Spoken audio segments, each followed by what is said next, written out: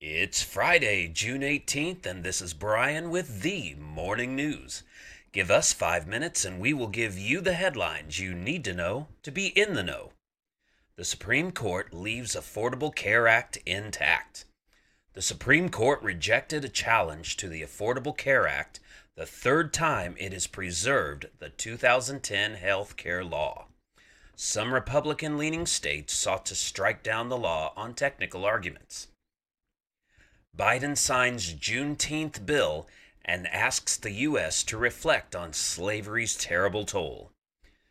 U.S. President Joe Biden and Vice President Kamala Harris signed a bill into law on Thursday to make June 19th a federal holiday, commemorating the emancipation of enslaved black Americans, as the White House pushes to address the country's historical injustices.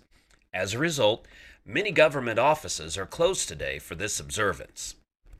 Around the globe, China considers lifting all childbirth restrictions by 2025. Concerned about failing birth rates, policymakers are planning a further shift towards policies that explicitly encourage childbirth, according to people familiar with the matter. And in Israel, strikes against militant targets in Gaza after more arson attacks. The Israeli military hit the Gaza Strip with a series of airstrikes Thursday night, rattling a shaky month-old ceasefire between the two sides that mediators are trying to keep from falling apart. For the first time in nearly a month, air raid sirens sounded the alarm in southern Israel when Gaza militants used heavy machine guns to fire across the border, the military says. In financial news, stock futures waver and the dollar edges upward. U.S. stock futures wobbled between small gains and losses at the end of a bumpy week, marked by the Federal Reserve taking a step toward tighter policy down the road. The U.S. is going to invest more than $3 billion in COVID-19 antiviral development. The oral antiviral medicines, which would be designed to be taken at home and treat early symptoms, are expected to arrive by year's end. And tropical systems bringing heavy rain and flooding to the Gulf Coast.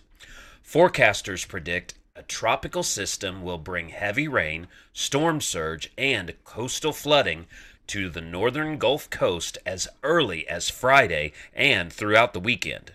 A tropical storm warning was in effect for parts of Louisiana, Mississippi, Alabama, and Florida, extending from Intracoastal City, Louisiana, to the Okaloosa-Walton County line in the Florida Panhandle, according to the National Hurricane Center in Miami. And then there's this. A St. Louis couple who gained notoriety for pointing guns at social justice demonstrators pleaded guilty Thursday to misdemeanor charges. They left the courthouse defiantly pledging to do it again if faced with the same circumstances. Now you know, and you're ready to go with the Morning News. These headlines were brought to you by Podmeo. Start your podcast easily at podmeo.com, the world's #1 podcast hosting. Subscribe to this daily morning brief on Spotify, Apple Podcast, and themorningnews.com.